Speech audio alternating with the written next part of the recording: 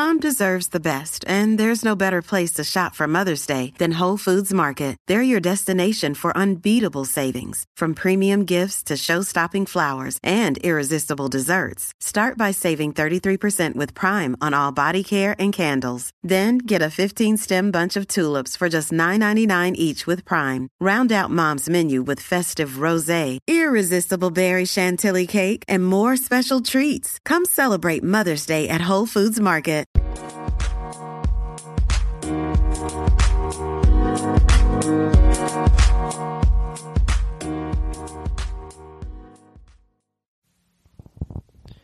Welcome to For the Long Run, the podcast exploring the why behind what keeps runners running long, strong, and motivated.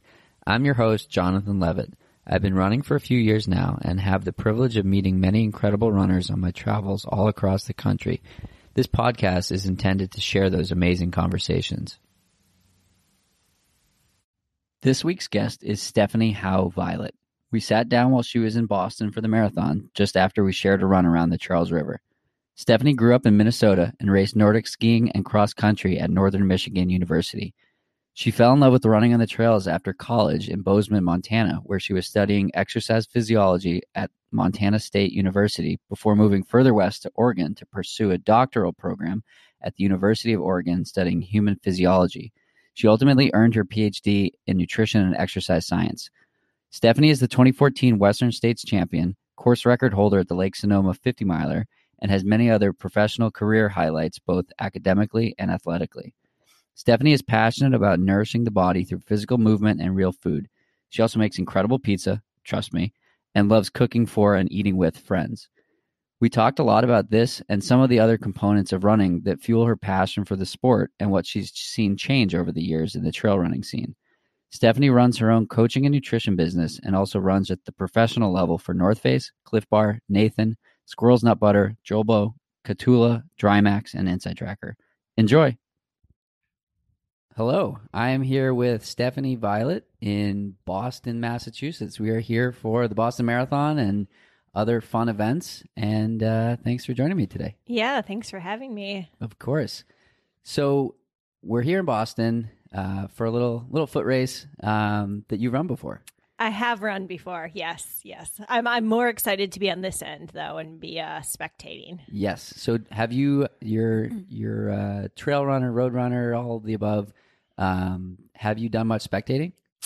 I've been here. This will be my fourth time at Boston, but I feel like every year is different. And I haven't been to many big road marathons before, so it's always a treat to come over for this one. Yes, it's a different one for sure. Let's talk about the trail stuff. So your background, tell us a little bit about your background. We'll go from there. In running? In running, yeah. I was a Nordic skier in college, and I enjoyed running for sure, but never really made it my primary sport. I moved out to Montana after college and kind of didn't really have time to ski as much, so just naturally made a shift to trail running. I kind of bypassed the road scene and went right to trails. How come?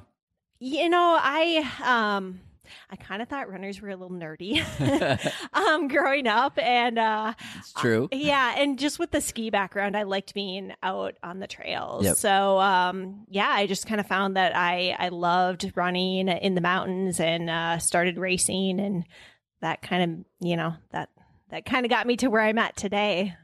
Very cool. So you mentioned that your background wasn't in running. Yeah. So what inspired you to go for your first run?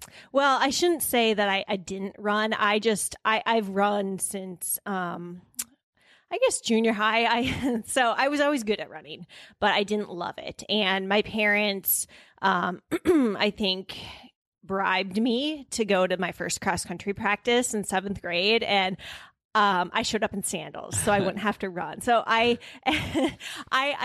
Born to Run approach. Yeah, right. I didn't like it, but I was always good at it. So I think as I got older, you're naturally drawn to things that you're good at. Right. And I found that, there are some really great people that run.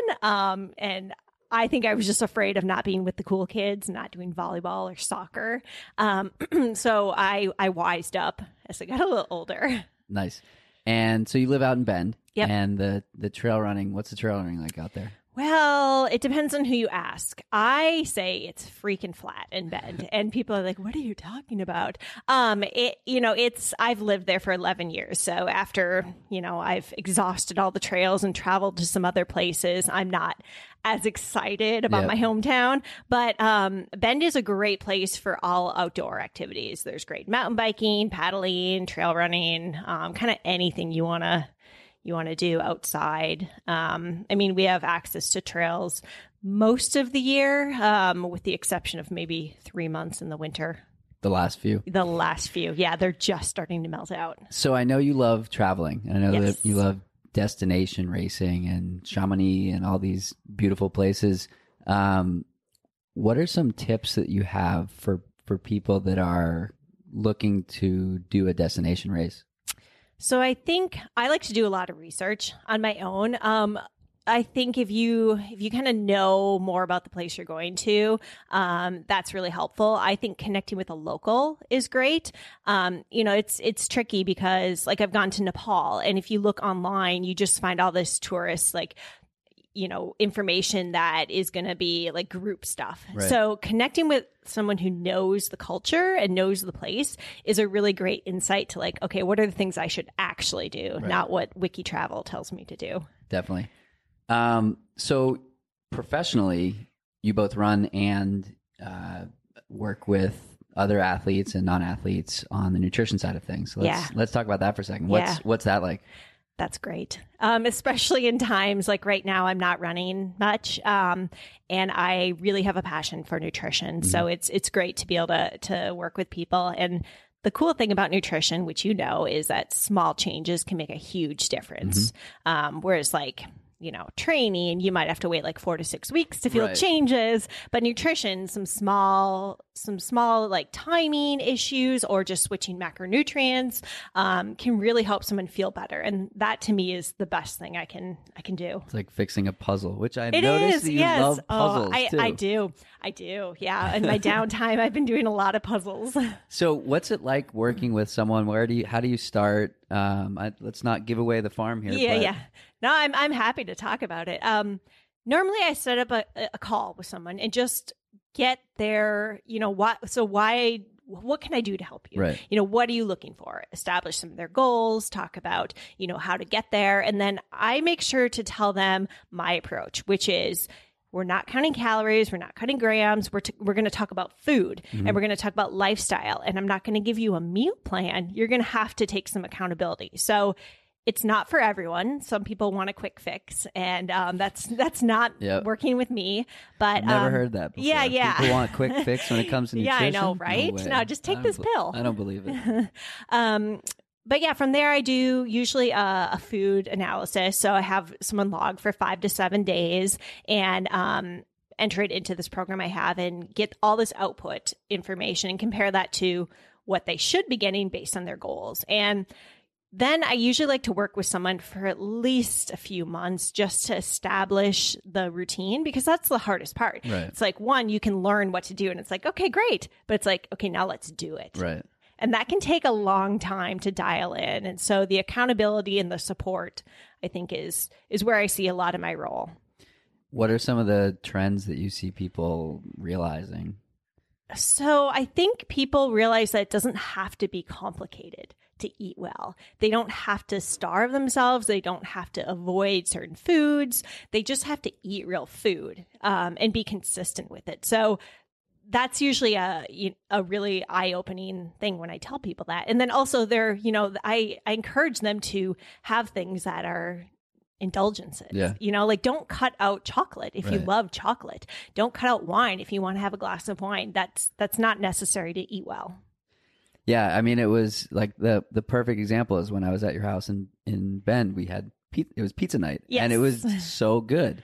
And I've gone back and forth between like, I don't want to say like restricting, but like trying to be perfect 99% of the time versus being good 80% of the time.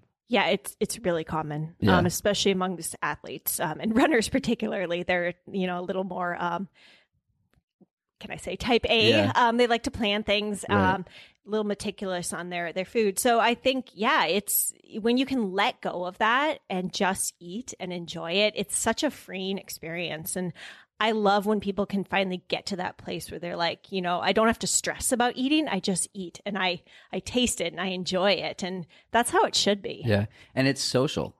It's so social. Yeah, that's the best part. I draw a lot of inspiration, I guess, from European cultures where food is like a really intimate experience. Mm-hmm. Like having people over for dinner and sharing a meal is so social. And, it's just a really good feeling. Yeah. It's like, that's my favorite thing to do. Me Just too. Go out to eat with people. Me too. Or- We'll have to do pizza night again. Exactly. Yes, please. I'll book my trip to Bend. All right. Well, cool. So you mentioned you're not doing too much running at the moment. One of the things that I think people really enjoy hearing about, and I want to caveat enjoy, empathize or take value.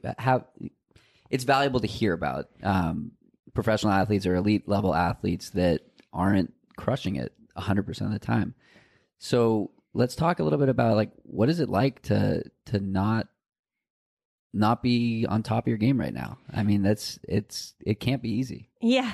Well, it depends on the day when you ask me. I think all athletes go through this at some point. So this isn't my first time. Right. But actually, fortunately, I was going to say unfortunately, but I've learned a lot in the past. And I mean, it's not any easier mentally, Right. but I've accepted it. Before, and I think this is a common thing when you first get injured, you fight it, right? Right. I'm gonna get past this. I'm gonna be stronger when I come back. I'm gonna Crutch it cross out. train. Yeah. And that doesn't really work. Right. I mean, I strongly feel like injuries are a time where you shouldn't maintain fitness and try to get back out there as soon as you can. I think it's a time to like let your body heal and just accept what you can and cannot do. So right now I've been off running for a while. I've had some Achilles issues that stem from a lot of different things, including genetics, and then taking an antibiotic that really messed up my tendon. Don't ever take Cipro. And so it's been probably 4 months of not running much. And I'm pretty happy with what I can do. I like to focus on, okay, so you can't run. You could focus on that, Right. but look at all these other things you can do. So that includes active things. So some cross training. And I don't like to burn myself out mentally doing I don't pool run. Yeah. I don't get on the cardio equipment. I go outside. I walk with my dogs. I cross country ski. I do what I can to make it enjoyable. And then non-active activities. I think that's important too. So all those puzzles, there's a reason that I'm doing those right now. And it's stimulating in a different way. Do I get the endorphins like when I'm running? No. But it's something that I guess fills time, and it gives me a different outlet to use my creative energy. That makes sense. So the last time I saw you, actually, the time before that was out at Western States. Mm-hmm. And on our run this morning, you were talking about Western States the way I talk about Boston. And Yeah. like you get that you get the chills. Yeah. Why Western States? Well, for me, so when I first got into ultra running, there's two people that have been really inspirational. And one we were talking about earlier is Cami Semick, who is like the reason that I'm a runner. And then the other woman is Megan Laws, formerly Megan Arbogast. She kind of took me under her wing, and Western States means a lot to her. So it meant a lot to me. And so I accrued, I paced, I went down and watched for 3 years and wanted to do the race. I was dreaming of doing the race. And then I got in, and it was my first 100, and I won. And it was the most magical experience coming around the track and winning Western States, which was like my Boston Marathon. Right. So it means a lot to me because of that experience. And then just because of the people involved in the race, Craig Thornley is a good friend, and just the history of it. I think it just makes it a special race for me. What's it like getting on the start line of something like that? Because like I think anyone can run a marathon, but I don't think anyone can run 100 miles. Well, to be honest, I don't think anyone at the start line thinks like, oh my gosh, I got this. Right. They're like, I mean, I'm always terrified, like, wow. So breaking it up into manageable chunks. And in some ways it's less nerve-wracking than a marathon because you don't have to go right off the gun. It's like, okay, let's ease into this. Right. But it's pretty. Go up 3 miles, hug with your friends, see the sunrise. Yeah, exactly. That's the best part. And Western States is fairly small. I love the start. UTMB is way more it looks intense. like a road marathon start. Oh my gosh. I mean, I tweaked my hamstring in the first, like, I don't know, 50 meters of the race, just because it's like, you know, you're going from a standstill to like a sprint, and there's like, 5,000 people behind you with poles that are just charging and going to run you down. Yeah. I mean, it's insane. So what's your favorite distance? I love the 100-miler for what it does to me physically and mentally. It just breaks me down, and that's a cool feeling. But probably my best distance is 80K, 50 miles. I tend to have the most success at that distance, and it's really cool to wake up, do a race, and finish in the same day. One sunrise. One sunrise. So 100 miles. You said that you like it because it breaks you down and you like how it makes you feel. Let's get into that. Like, is it a power thing? Is it a busting through a tough barrier? What is the part that you love so much? I think you proved to yourself that you're stronger than you think. So there's, even in the best of races, there are times where you're going to feel horrible and not know if you can take another step. And you do, and you keep going. And there's things that you don't expect to happen. Whereas I feel like a shorter race, you kind of know what to expect, and you can get through like, bad stomach patches. But for me, the 100-mile, there's the unknown, and, working through each challenge as it presents itself. And near the end, you just are stripped down to your raw being. And that's a really cool place to be in. I haven't experienced it in anything else I've ever done. Just being that present and suffering that much but seeing your true colors. Right. And it's really a beautiful thing. Yeah. When I saw you at mile 82. Oh gosh. I saw you and Zach. Yeah. And I don't know that you remembered. I don't. That happened. Yeah. And there was just this like glaze in your eyes. You were just so locked in on that moment, and just like, I don't want to say tunnel vision, but like 2 steps forward, 2 steps forward, 2 steps forward. And it was so cool to see that, like, not a care in the world about anything besides that. Moving forward. Yeah. I was pretty determined to finish. And, even though it sounds like, I have 18 more miles to go. I mean, that's a long ways. It's a long way. That particular race, I'd blown up my quad, so it was painful. But yeah, that's, everything else, you kind of have the blinders on, and you're just focused on the things. How do I get myself from point A to point B? Yeah. So I did a podcast with Ben Rosario and another and a sport psychology consultant, and the two parallels, or the two commonalities between that, is they talked about breaking a race up into manageable chunks. So like, how do you do that for something like 100 miles? Is it every 5 miles? Is it aid station? How do you make 100 miles? I don't want to say manageable, but like a little more manageable. Yeah, I think it's usually landmarks, because miles kind of don't mean as much.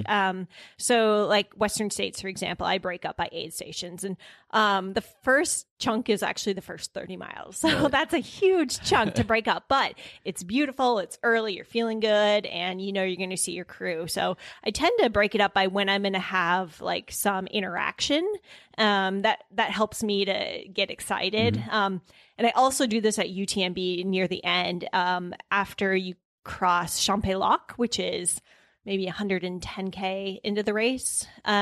You're basically going up and over a pass, and then you see your crew. So you've got like 2 hours of hard, and then you're going to see them. So at the end of that race, I break it up into that. Like, okay, like, you're going to see them and like, just make it over this. And I think that helps me to keep going and try not to think too much about the task ahead. Cool. So you've been in the sport for a few years now. What are some of the big changes you've seen over the last couple of years, whether it's social media, whether it's sponsorship related? Yeah, it's changed a lot. It's blown up. And I think one of the original reasons I was drawn to the ultra scene, more so than just the trail scene, was it was a bit obscure still. And I tend to like that. It's, I don't want to discourage new people coming over because I think that's great for a lot of things in the sport. But it's also changed the vibe at races. There's a lot of hot shots who think they just, can run super fast and beat everyone. And that's great. But to me and to like the old timers, the people who've been in it like many years longer than me, that's not what it's about. Like no one cares. No one cares that you won the race. Right. It's the experience. And so I'm hoping that starts to become more of a thing again. It's like not just who crosses the finish line first or the fastest time. It's like, let's talk about like, the experience covering the course or the adventure you did. I think that to me is more of why I love this sport. Yeah. But some other cool things that have come through, ultra running becoming more popular is support from sponsors. And I feel very fortunate that I have a sponsor where I can, spend a lot of my time on running because they support me. So that opportunity didn't exist. So it's like a double-edged sword. Yeah. You can't really have one without the other. Right. Yeah. It's like I don't want to say necessary evil, but like it needs to happen. In order. Yeah. And I think, and like I said, I think a better way to say this is it's great to have more participation, but let's not focus on, let's not turn it, I don't want to say let's not turn it into the Boston Marathon, but let's not turn it into just about running fast and winning. Right. Let's keep it more pure and about exploring a beautiful place and freaking running around Mont Blanc. Like no one cares how fast you did that. So one of the consistent trends on, and I guess now I'm saying this on every podcast, so of course it's going to be a consistent trend, but it keeps coming up. It's your trend. Yeah, it's my trend. It's my podcast. I can cry if I want to. Is talking about the journey and embracing the journey versus like the time on the watch, time on the clock, things like that. Yeah. How do you get there? Well, I think the first thing mentally is I don't think my experience is any better than anyone else's. Mm-hmm. Like if I win a race, I'm no better than the person who came in last. Like we had to have the same experience or we covered the same journey to get there, So I think coming it from that perspective of like, we're all sort of equals in a way. It's just maybe I moved faster. So, the person who was behind me, they probably have a better story to tell. Longer duration to capture stories. Yeah, exactly. They got more bang for their buck. Don't finish fast. You want stories? Go slow. Yeah. I think like dropping the ego helps. I mean, that's hard to do, but especially with social media, because you seem to always be in the spotlight, and that's a lot of things people ask about. But focusing on, I guess, the present is a good way to really hone in on the journey. And the races I'm most proud of are not the races I've done well at. They're the races where I've maybe failed and persevered and had maybe, on paper a really poor finish. Yeah. But to me, it's like, wow, that's amazing. So one of the things that keeps coming up is the power of the community. And we've talked a lot about some mutual friends we have, and let's talk about that. Like, what does the running community mean to you? So they're my best friends, and I know they've always got my back. I think running is unique in that it bonds you with people so much more than, if we just met each other and we hadn't ever run together and just had a cup of coffee or something, like we wouldn't be as close as we are just because we've run together. And like you have that little, suffering, and it's not like you're suffering greatly, but it just breaks down barriers. Yeah. It's like an icebreaker activity. So I think you have this really, like, you can just be yourself, and that takes years sometimes. And if you don't have that running background, so I think the community has like really. I mean, that's a big reason that I race and that I travel to these events is to be with my friends. And it's really cool when you fly all the way across the world, like to Cape Town and you're with some of your best friends. Yeah. Like that's really rare. Yeah. No, and it's so awesome. Let's get back to social media. Yeah. I used the phrase necessary evil for something else that probably wasn't relevant, but for this, I think it's a little closer to, what it is. I struggle with being, I don't know, hyper connected or on all the time. And I don't want to say it's my job, but it's not my job. Right. But for you, it more so is your job to be connected, to have an audience, things like that. How do you balance that? Well, I give myself boundaries. Mm-hmm. I like to think of it as like my real life is my friends I see in person Mm-hmm. and the people I interact with, and not social media. Right. I think people get those confused. And like your friends on social media, they're sort of your friends, but they don't actually know the real you. Right. So I don't put that much energy into that world Mm-hmm. as I do into my real life world. And then I try to make my posts really authentic. Like Mm-hmm. I don't post every day. I don't engage every day. Right. And, if you look at my Instagram, there's stuff all over the board. There's dog pictures, traveling pictures, cooking, running, not running. I mean, I think that gives people a sense of like who I am. Who you are, yeah. I hope. I mean, you should tell me this. Like, what does it look like from the outside? But I see a lot of athletes that don't use social media well. They only post photos of running or only like gorgeous shots of them, like women who just wear their sports bras and are just like showing off their body. Right. To me, I don't love that. I think show who you really are, and that way it kind of doesn't portray something that's not really like there. a highlight reel. Yeah.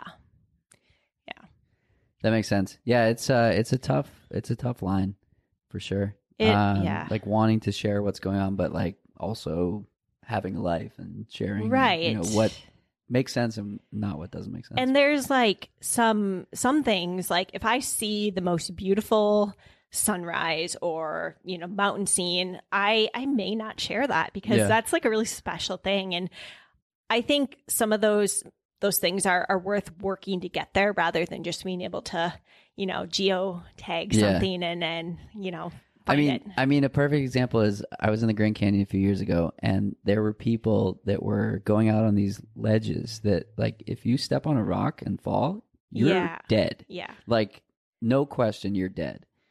And people are just doing it for Instagram. Is it worth the shot? I saw a similar thing in Yellowstone National Park. There was a grizzly bear, and people were taking selfies with like the grizzly bear in the background. I wasn't like super close, but it was kind of close. It's like, you guys, talk about boundaries, natural selection. Yeah, I mean, Darwin's got to get a few people every so often, but. Yeah, to each their own. I was terrified for these people that they were just standing out on the ledge, like, "Hey, I'm gonna do this." But so the purpose of this podcast is to explore the why behind motivation and excitement and things like that. You've talked a lot about barriers and boundaries and exploring them. Mm-hmm. Is that where does your mind go when the question is, what's your why?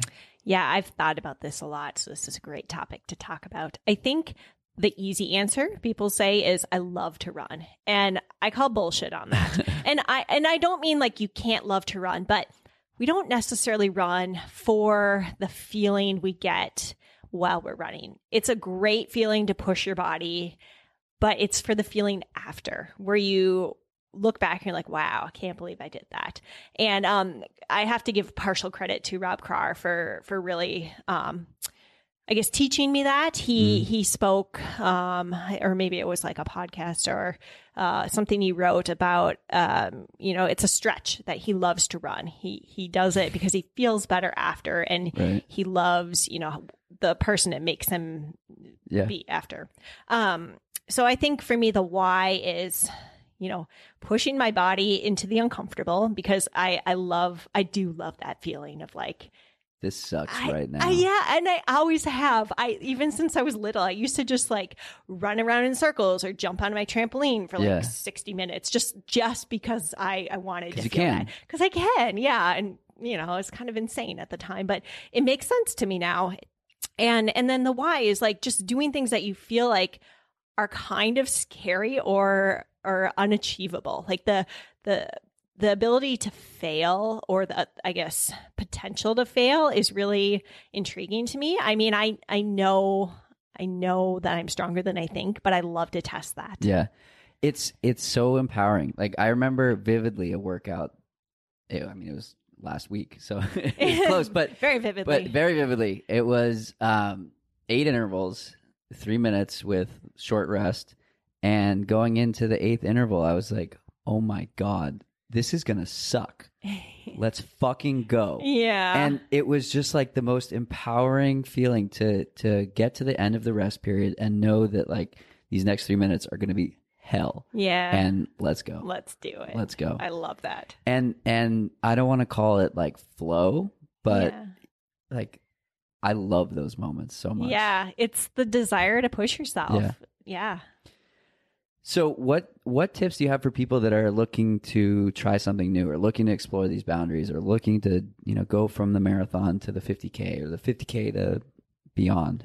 I think small steps, small bites. Mm-hmm. Break it up into chunks. Yeah. Break it up into chunks. Like is moving up in distance. I think since ultras are very popular right now, I think it's tempting to, make a jump from like, I did my first 50K and now my first 50 mile and my first 100 mile are all in the same year. And that, it's possible for sure, but the longevity in sport isn't, I've been kind of paying attention to this for years, and it seems like there's a 2-year window for that. So I think, for like long people or short term who overdo it too quickly seem to be in the sport for about 2 years. Got it. My friend Megan calls them visitors.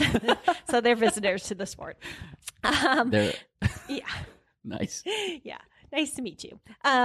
So I think moving up slowly, like there's no need to jump up super fast, like, especially if you want to do it for many years and, have your body stay injury free. So move in slowly. And then I think having a coach or someone that you can talk about your training with is super important. So, I mean, for me, I know what I need to do, right? But I get all up in my head, and like when I'm second guessing things, it's like, it'd be nice to have someone other than my husband to talk about this with. So I have a coach, and I think it's really useful just to like, use as a counselor or just, talk you through things and have guidance. It takes the pressure or the stress off. You have someone else looking over that area for you. And pulling the reins back. Pulling the reins back. So important. In fact, I just emailed my coach after our run this morning because, as we discussed, I was going to have 3 days of running this week while I'm here. And 3 days of 60-minute runs, and we did 30 this morning. So I was trying to make a deal. Well, can I do 4 days with 30? It's just like, that's such a runner thing. I was like, Stephanie, are you really asking this? But that's a huge role of the coach, is just like talking sense into you. Yeah. By the way, we did 40. Oh, okay. 40. Wow. Phew. Yeah, we did a beautiful run along the Charles River. If you're ever visiting Boston, do the bridge loop between the Longfellow Bridge and the Mass Ave Bridge. It's 3.25 miles, and it's beautiful. Yeah, it was a really nice run. So the other piece that I'm curious about is the sponsorship component as a professional. How do you again maintain the boundaries of what they want you to do and what you want to do and what your coach wants you to do, and your husband and your dogs and your job and all that stuff? I love this question, and I feel I'm in a really fortunate situation. And not that it's luck. I built this for myself. Mm-hmm. And the biggest thing that I did was I didn't just seek out sponsors to get free stuff or money. Right. Every sponsor that I'm working with is for a reason, and it's because we have a good relationship, mutual respect, and they don't, they don't ask things of me that I feel like compromise my authenticity or my integrity or what matters to me. So starting with the North Face, they're my primary sponsor. They don't really require races. I mean, of course, if I weren't racing, I Right, wouldn't be yeah. on the team, but they don't say you need to do X, Y, Z. And every time I've been injured, there's been no pressure, no like, oh, you better get back out there next year. It's more like I'm aligned with them and I can bring more to the table than just race results. Right. So that's been super.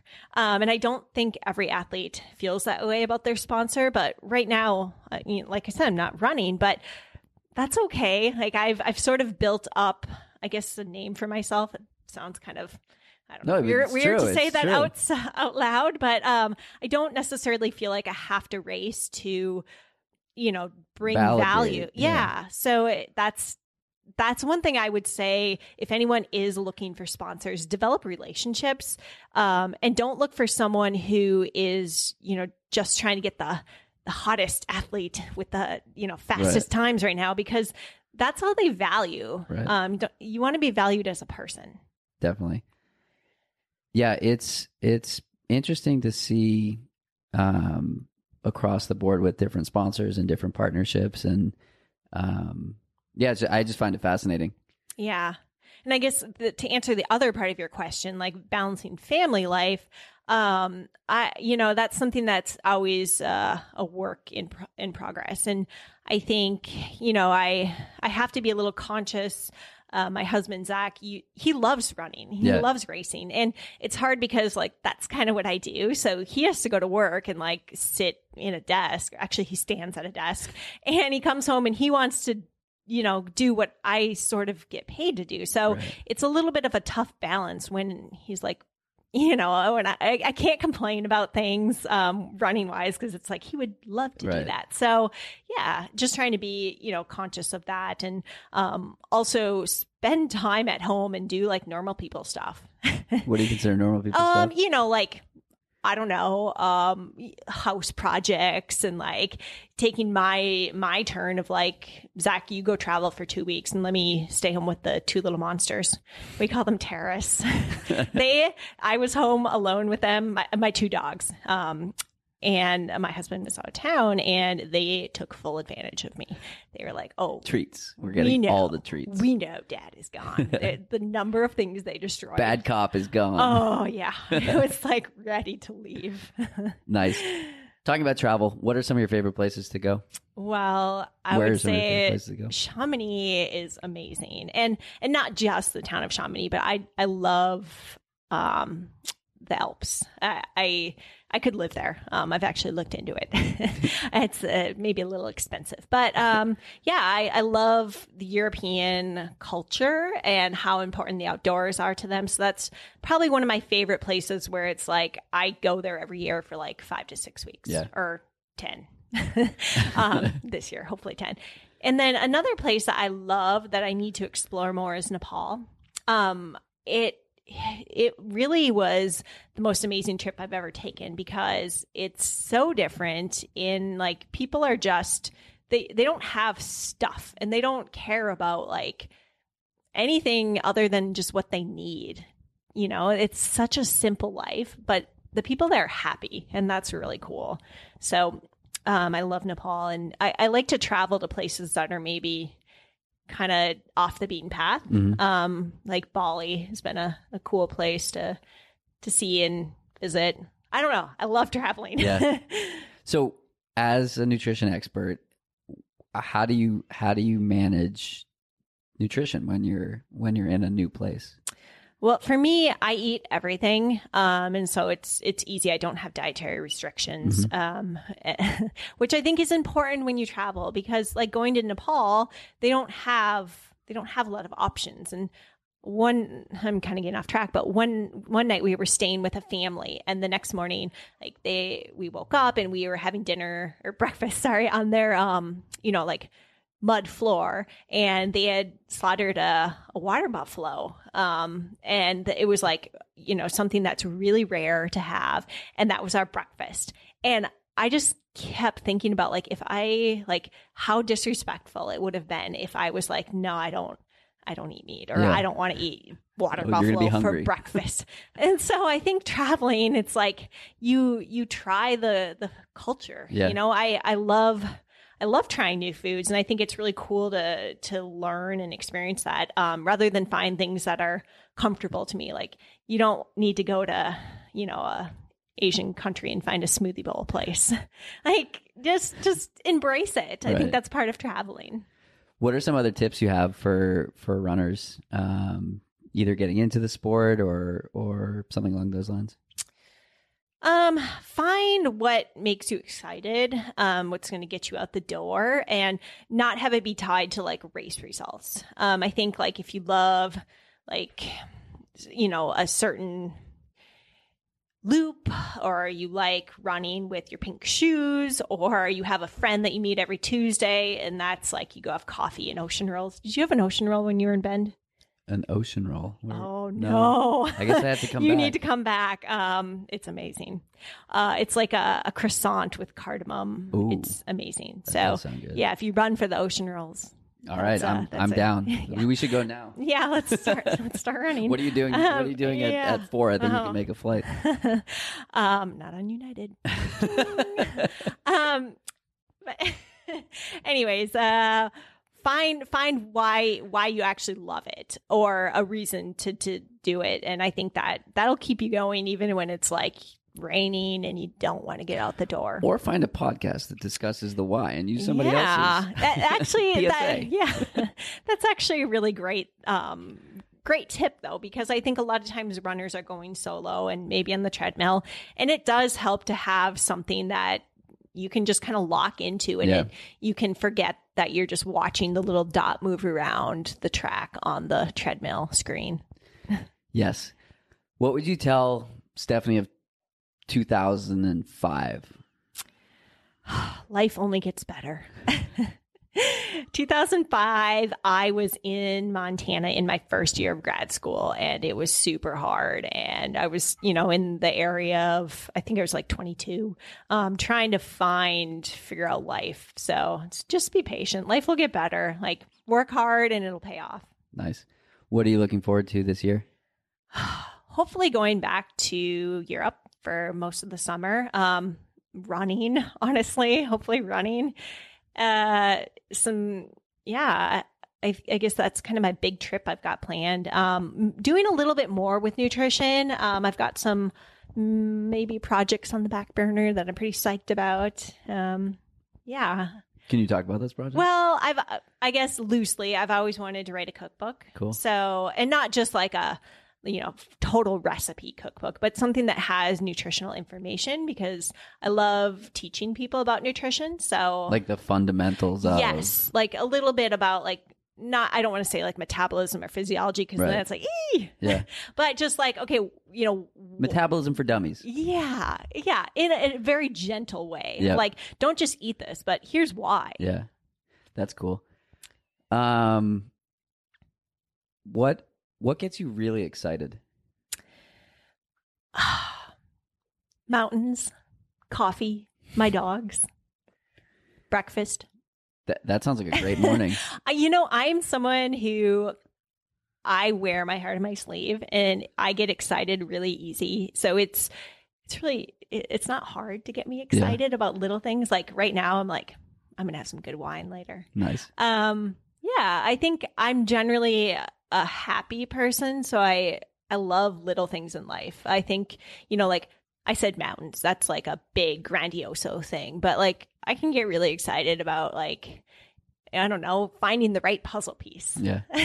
So do you think that the ability to like find joy in these little things, walking down the street or petting a dog or whatever, do you think, I don't think that that's just like, oh, that's like a trait that you have. I think that's like a fundamental piece of like why you're successful. It's like you're able to find joy in these little things, and over time, like the little things are the big things. Yeah, I really agree with that. I mean, the little things you're going to have way more interactions or way more experiences with the little things. Like I will tell you, winning Western States was awesome, but it kind of like happened, and then it was like not a letdown, but that was like a really cool thing. But I get more excited like when I come home and my dog jumps up on me every day. Yeah. Like those little things. I think if you really make those your primary cause, of being happy, that you're going to be more successful. Yeah, the joy in the journey, the joy in the process. So like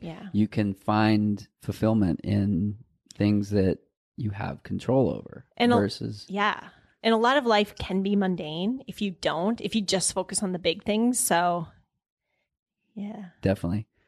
Where can people find you if they're interested in your nutrition services? So I've got a website, stephaniehowviolet.com. It's got some information just about me and nutrition. And then I'm probably most active on Instagram, Stephanie Marie Violet. And we talked about my identity crisis earlier. I formerly was Stephanie Howe, now Violet, Stephanie Violet. But yeah, sometimes that's, it depends on where you look. Sometimes under Howe, sometimes under Violet. So you can call me both. All right, cool. Well, thanks so much for joining us. And cheers to that awesome wine you're going to have later. Is it going to be red or white? Red. Nice. Yeah. Good choice. Yeah, thanks for having me. Of course. That's it for today's episode. Like many long runs, it's sad when it has to end. I hope you join in next week on For the Long Run. And in the meantime, happy trails. If you've enjoyed this episode, it would mean a lot to me if you shared it so that others can find it and enjoy it too.